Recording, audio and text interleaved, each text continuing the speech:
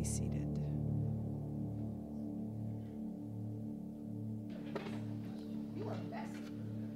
You know, listen, you know it's going to be a good Sunday when Carl catches the stick when he throws it. Like, did you see that?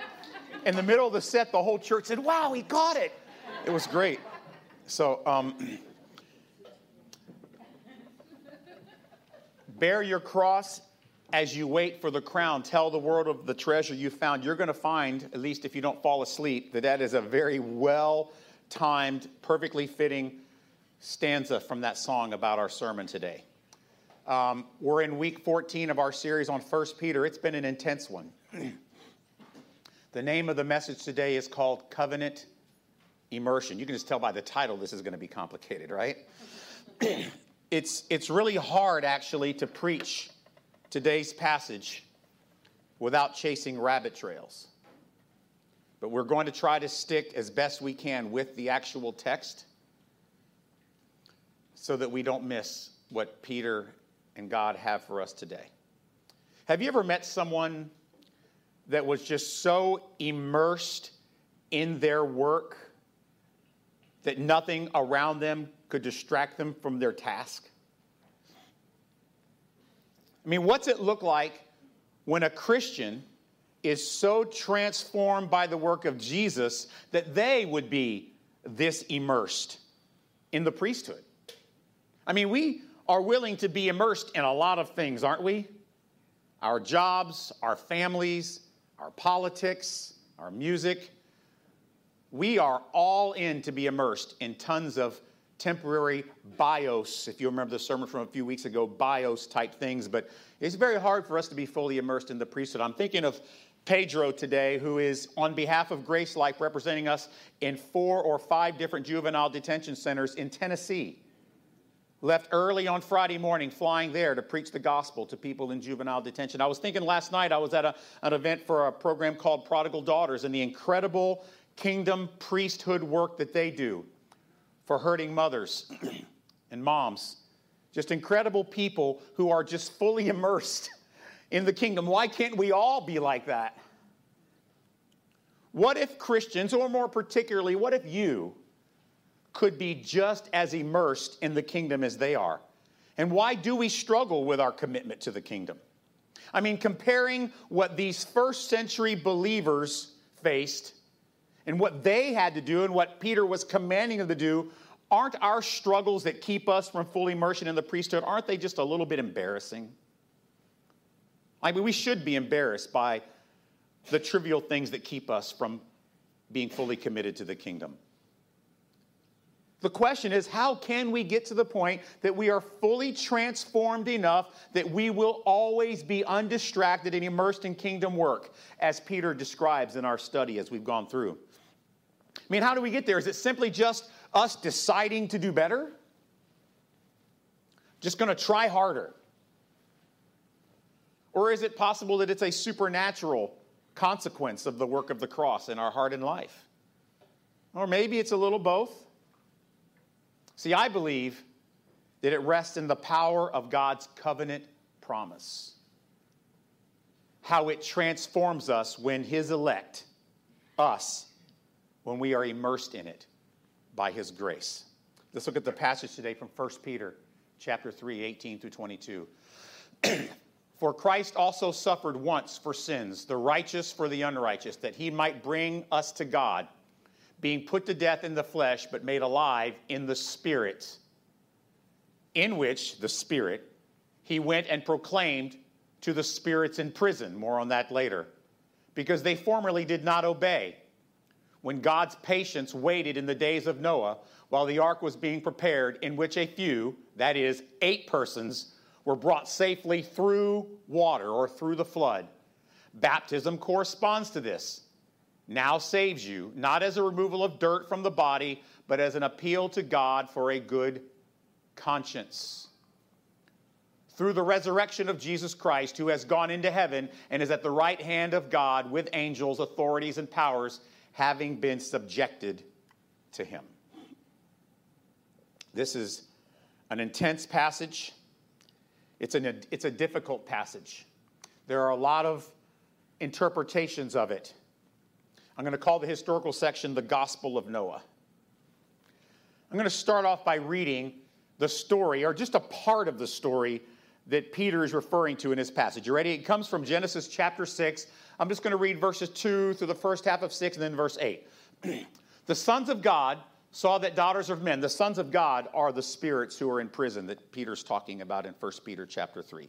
They are, in fact, fallen angels. The sons of God saw that the daughters of man, humans, were attractive, and they took as their wives any they chose. And then the Lord said, my spirit shall not abide in man forever, for he is flesh. His days shall be 120 years. That's how long it took Noah to build the ark. And see that Peter mentions that. The Nephilim, those were the children of these fallen sons of God and these daughters of men. The Nephilim were on the earth in those days and also afterwards. More on that later. When the sons of God came into the daughters of man and they bore children to them. These children were mighty men, the Nephilim, who were of old, the men of renown. The Lord saw that the wickedness of man was great in the earth. So, I've given you that passage in Genesis 6 for a reason. There are a couple of difficult interpretations of today's passage. I'm not going to go through all of them. I'm just going to give you the one that I, as your pastor, have a lot of confidence in and embrace. That's the one I'm going to present to you. But understand, before we get there, there is a prevailing theme throughout the history of the Bible, throughout the Old Testament. And here's the theme. Satan wanted to destroy the bloodline of Christ. The devil wanted to do everything he could to keep Christ from being born. Not only the bloodline of Christ, he really wanted to either kill or keep from being born his chosen, his elect, like the ones Peter talked about in 1 Peter chapter 1. Now, when Jesus came to the earth, their focus shifted from stopping the bloodline to just trying to destroy Jesus himself with a long list of schemes ending at the cross.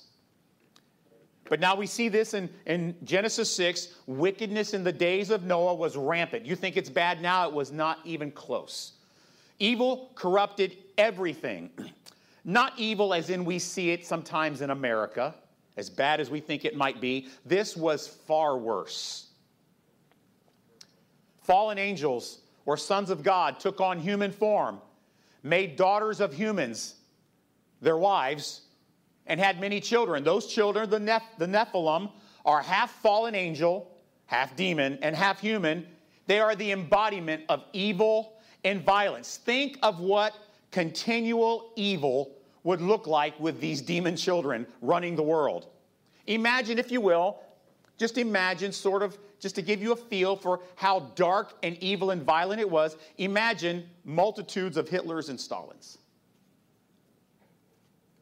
And the goal of these spirits, corruption of the bloodline of Jesus and corruption of the entire human race with the attempt of making the human race unredeemable. Why? Because angels are not redeemable, only humans. But then we see something else happens historically speaking. There is a saved through water concept that I want to share with you.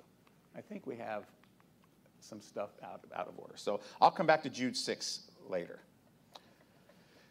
I believe this saved through water thing could mean, this is what I believe, the bloodline of every family in humanity except for one family. Noah and his tribe of 8 had been corrupted. All that remained of the line of Jesus and the future elect, like us, was down to Noah's family. They are the last and final target of these Nephilim, these evil demon children. What we know is that there is a major spiritual battle going on at that time. And for today, I don't want us to get sucked into all different types of speculation. We can go all places with this. I'm going to try to keep us focused on this spiritual battle. But God had made a covenant with someone early on in Genesis chapter 3. Her name was Eve. After she fell, he said, Eve, your seed shall crush the serpent's head, and the serpent will bruise your seed's heel. He made a covenant of redemption promise with Eve and her seed, a promise inherited by Noah and his family. So for the next 120 years, God kept his promise to Eve by preserving Noah and his family, patiently waiting for them to build this ark. And then Noah and his family were saved, not by waters, but through the waters of judgment by the ark.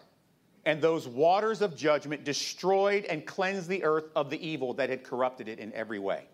Thus the ark, carrying Noah's family through the waters of judgment, becomes a symbol of God keeping his covenant of redemption that he made to Eve. This was a core teaching to every believer by the apostles in the first century, connecting the ark of Noah and the story of the flood to the cross and Jesus. Everybody understood this. It was as common as us when we say amen at the end of a prayer.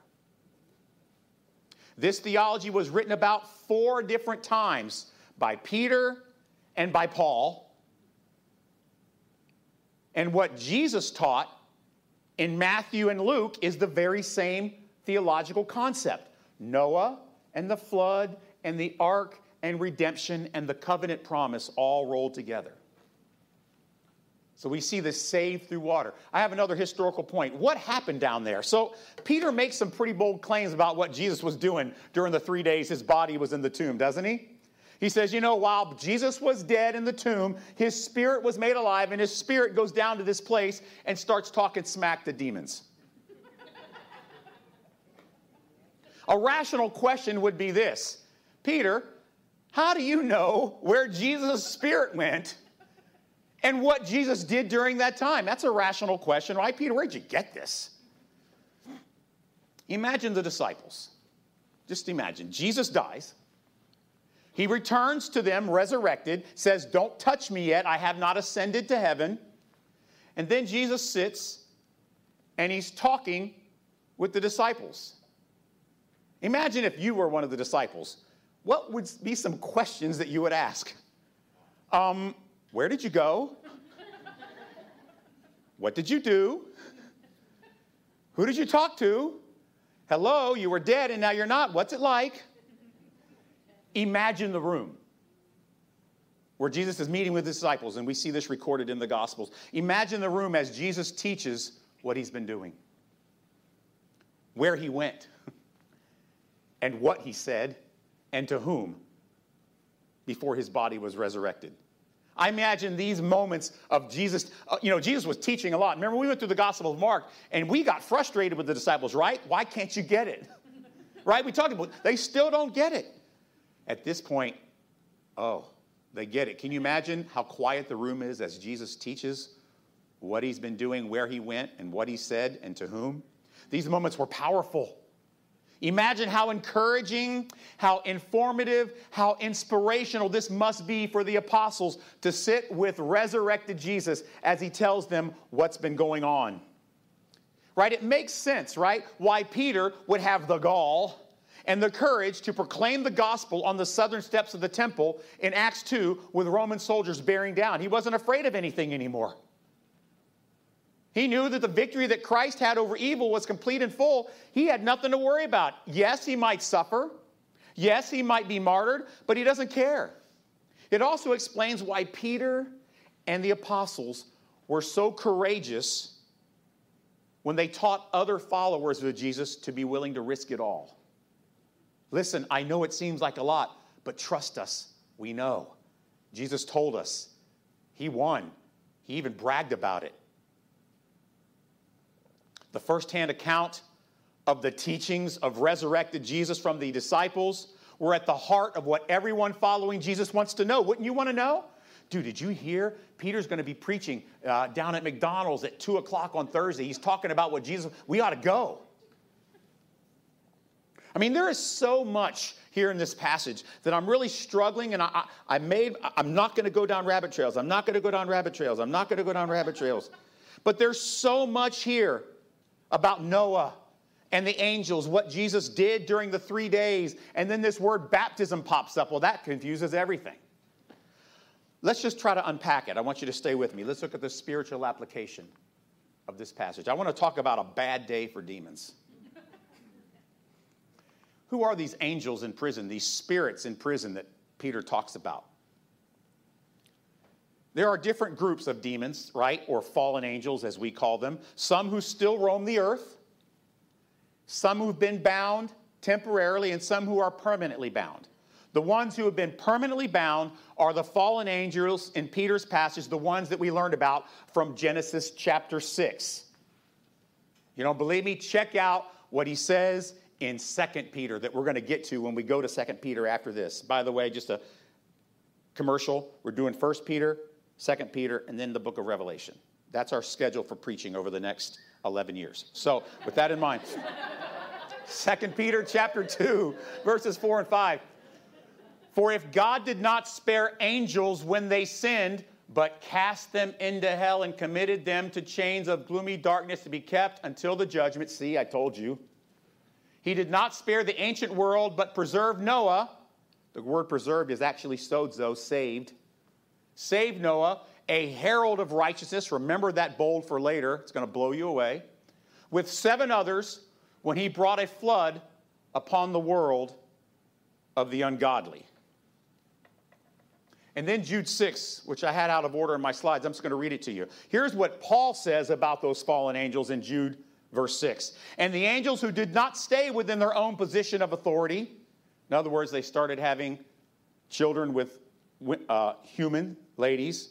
The angels who did not stay within their own position of authority, but left their proper dwelling, he has kept in eternal chains under gloomy darkness until the judgment of the great day. So you can see, Peter taught it, Paul taught it, Jesus taught it, John taught it. This is who the angels in Genesis chapter 2 are, and the ones in 1 Peter, the ones who are bound forever. I want you to see this about being immersed in God's covenant. Here's a Greek word that I'm going to give you that sounds very familiar. Baptisma. That's the word we get the English word baptize. We think of like a religious rite, a ritual. The word baptisma is a very specific use of this word baptize. Bapto is the word. It's a word that means immersed. This is baptisma. It means immersion. I want you to think of more, instead of immersion, think engulfed, buried. Immersion that brings purification, resulting in spiritual reformation. That's what this word baptisma that we translate into baptize in our English Bibles. Peter's use of this word is beautiful. It is not a ritual word. It is not the believer's baptism that you think it means. It is a covenant word. But it's easily lost in our translation in English. When you read that, the first thing you think is, oh, baptism. See, first century readers, when they see the word baptism, it's not the ritual thing that you and I think of. It had 7 uses in the New Testament, and only 2 of them had to do with water. The form of this word means being immersed in or overwhelmed by a transformational power. And what is that transformational power? It is the covenant that God made with Eve.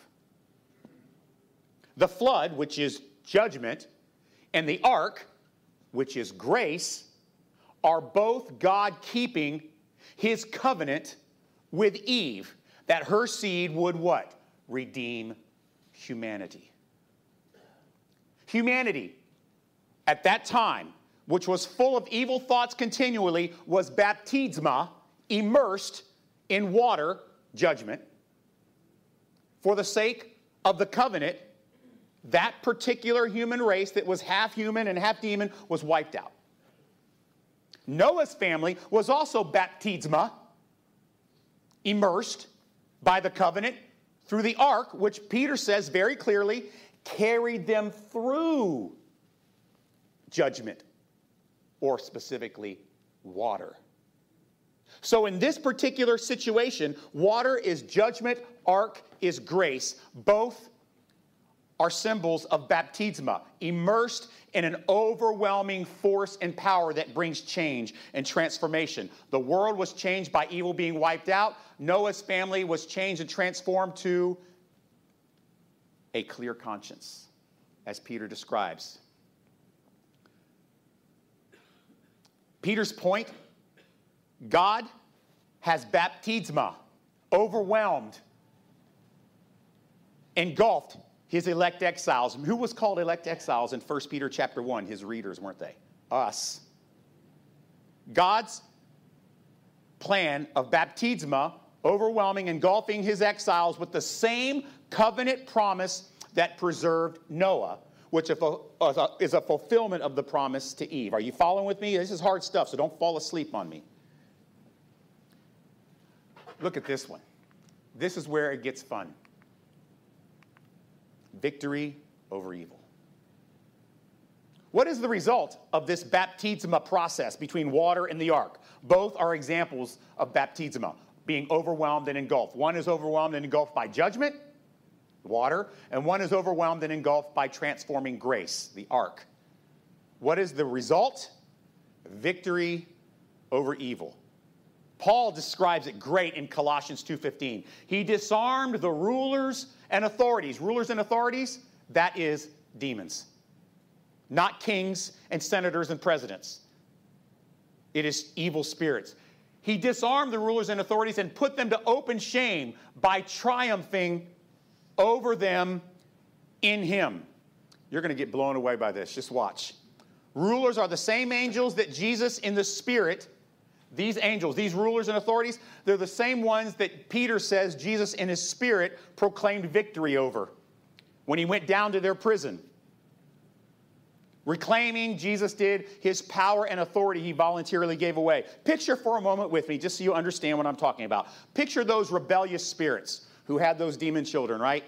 The flood comes, human race is cleansed from these half demon, half children, and these demons are put into eternal prison.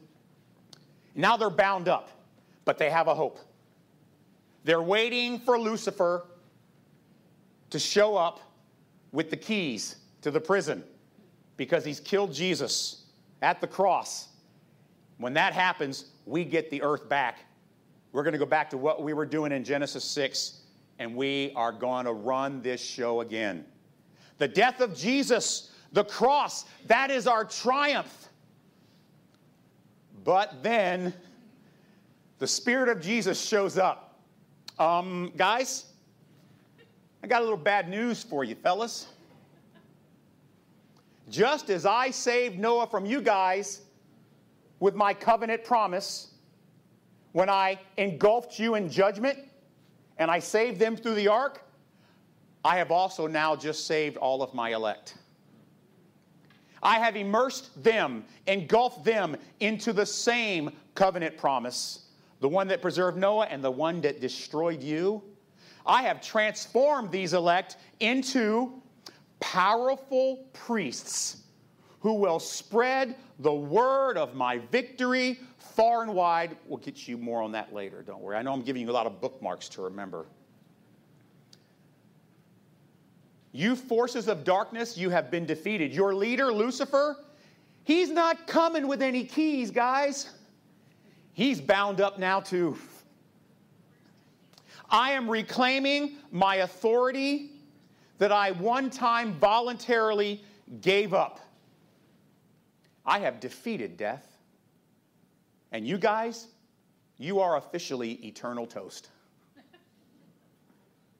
I mean, think about this news for them as they were waiting for Lucifer to come let them free. It must have been soul-crushing, humiliating, embarrassing. It is the most frightening outcome they could imagine, and it has taken place. It is, in fact, their worst-case scenario. What? We killed him, and he came back? And you know what Jesus is doing here? I kind of like this side of Jesus. He's kind of rubbing it in. I don't have any problem saying that. He's proclaiming to them the details, the extent, and the consequences of his thorough butt-kicking and victory over evil. It is, in fact, these fallen angels, their total humiliation. Peter's point through all this, through covenant baptisma, covenant immersion, covenant engulfing, Jesus has defeated evil. Nero will not prevail, the one who is persecuting you. Nothing will ever separate you from the love of God. That's why Paul went through his little run in Romans 8. Shall death, persecution, famine? No, in all things we are more than conquerors, and nothing can separate us. That's some good theology right there, ain't it? All right, you ready for the personal? I want to talk about heralds of righteousness. Remember that phrase? Where Peter called Noah and his family heralds, people who proclaim righteousness. Doesn't that kind of sound like what Jesus did? Remember that one too. You ready? Here's the sermon preview this week. Are you fully captivated and inspired by the victory of the cross, or just conveniently curious about it? Let me just tell you something about evil. There's still evil out there. Okay? And evil loves it when God's royal priests, like us, are distracted by bios stuff that's all around us. That's what Peter's encouraging them about. He's saying, listen, stick with your calling as heralds, as what? Proclaimers of God's covenant promise. Nero, even if he kills you, can't win. You have been immersed, engulfed, baptized in the same transforming power of God's covenant that he made with Eve and Noah and then Abraham. A covenant promise that preserves and transforms his people into a chosen priesthood of powerful heralds, proclaimers of victory. The same victory Jesus was bragging about in the pit to the evil angels from Genesis 6. You are now, this is what Peter's saying to his readers, you are now people who have been immersed and transformed by this covenant, and you've been given a supernatural message and a supernatural purpose. And what is that transformation he talks about? What is that transformation? He describes it. You have been transformed to a clear conscience. Meaning this. Doesn't mean, remember what we said earlier on, that every thought was evil? This is the reverse of that. Our conscience is clean. And what does that look like? It means royal priests, believers who have a singular focus on what we talked about last week, goodness and peace and readiness to proclaim the story of this incredible cosmic victory of Jesus over evil. People so immersed and transformed, so baptized by this victory of God's covenant, we're not easily distracted by all the crap that's around us. Sadly, many American Christians don't show much evidence that they've been baptized by the covenant. They don't show much evidence of transformation. Instead of evidence of transformation through the covenant of baptisma, we show we are obsessed with the wrong type of bios kind of passions. Oh, we have the right rhetoric on Sundays, but our passions aren't those that should result from being people who have been engulfed, baptized by the covenant. It seems like we have passions for righteous things, but most of them are just bios-type battles for temporary outcomes, not eternal ones. We become heralds for sure, for culture war, political obsession, the American dream even. Don't get me wrong, I love America, but it's temporary. All those things are obsession with being heralds of bios versus Zoe from 2 weeks ago. Many make pursuing these passions priority even over gathering together as royal priests. I don't understand it. We become heralds or proclaimers of so many things, rarely proclaiming the actual victory Jesus was bragging about. We become what James calls, ready? Double-minded people, unstable in all our ways. That's the unclean conscience. Obsession with and proclamation of those temporary passions, those don't scare the forces of evil. They love it when we focus on that garbage. Oh, they're excited. They're not talking about Jesus kicking our butt. Thank goodness. They're talking about Biden or Trump, or they're talking about masks or vaccines or culture wars, or they're not talking about the victory. Thank goodness. There's only one message and one battle and one thing that evil is afraid of, and it frightens them to their core. Check this out, Ephesians 3:10. So that through the church, the manifold wisdom of God might now be made known. Heralds. To the rulers and authorities in the heavenly places. Who are those? Not presidents, not kings. Forces of darkness. We wrestle not against flesh and blood, but against powers and principalities that rule the heavens. Remember that? That's what this is in Ephesians. So that through the church, the manifold wisdom of God might now be made known to the rulers. In other words, the church starts bragging about Jesus' victory. As you read this verse, doesn't it sound a lot like Peter's description of Noah and his family as heralds for righteousness in 2 Peter?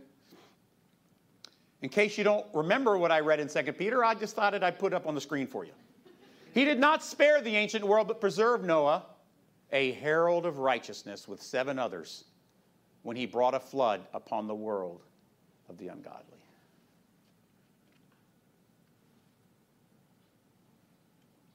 The proclamation of God's wisdom by his chosen priests, which is the same victory Jesus was bragging about, that is what evil fears.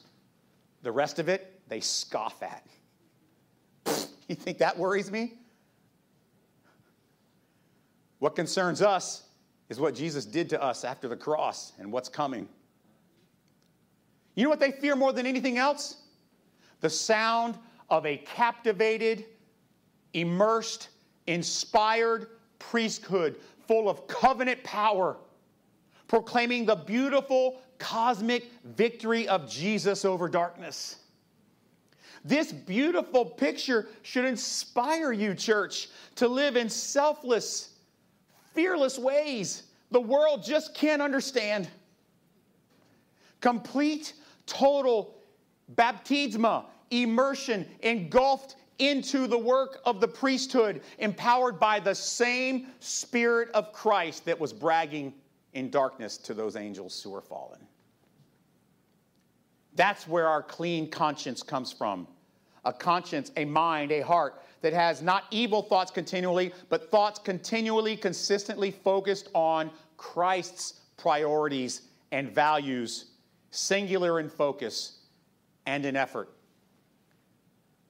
Bear your cross as you wait for the crown. Tell the world of the treasure you found. That's the message. Not all this other garbage. The one Peter describes. The one that started with Noah, and as you'll learn in 2 Peter, continued with Sodom and Gomorrah and 3 other places, as covenant promise engulfs us with grace, carrying us through judgment to transformation, to a pure conscience that can say, oh yeah, I'm part of this incredible victory you forces of darkness are frightened to death of. And nothing is going to distract me from it. Heavenly Father, first of all, we confess you there's many things that distract us. We are distracted. We are consumed by things that constantly help us or cause us to turn away from being heralds of righteousness. Things that keep us from being gentle and peaceable and ready.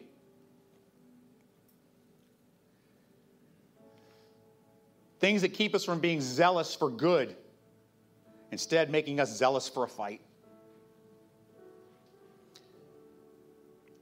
Father, we're asking you today to remind us of the victory of Christ. Give us a clear conscience with thoughts that are continually focused on the message of righteousness. Help us to put down our obsession with the things that don't scare evil. Help us to pick up and constantly share in peace and love the story of forgiveness and redemption through the work of Christ and his resurrection. In Jesus' name we pray. Amen. Have a great week. Live like those who have been engulfed by the promise of redemption.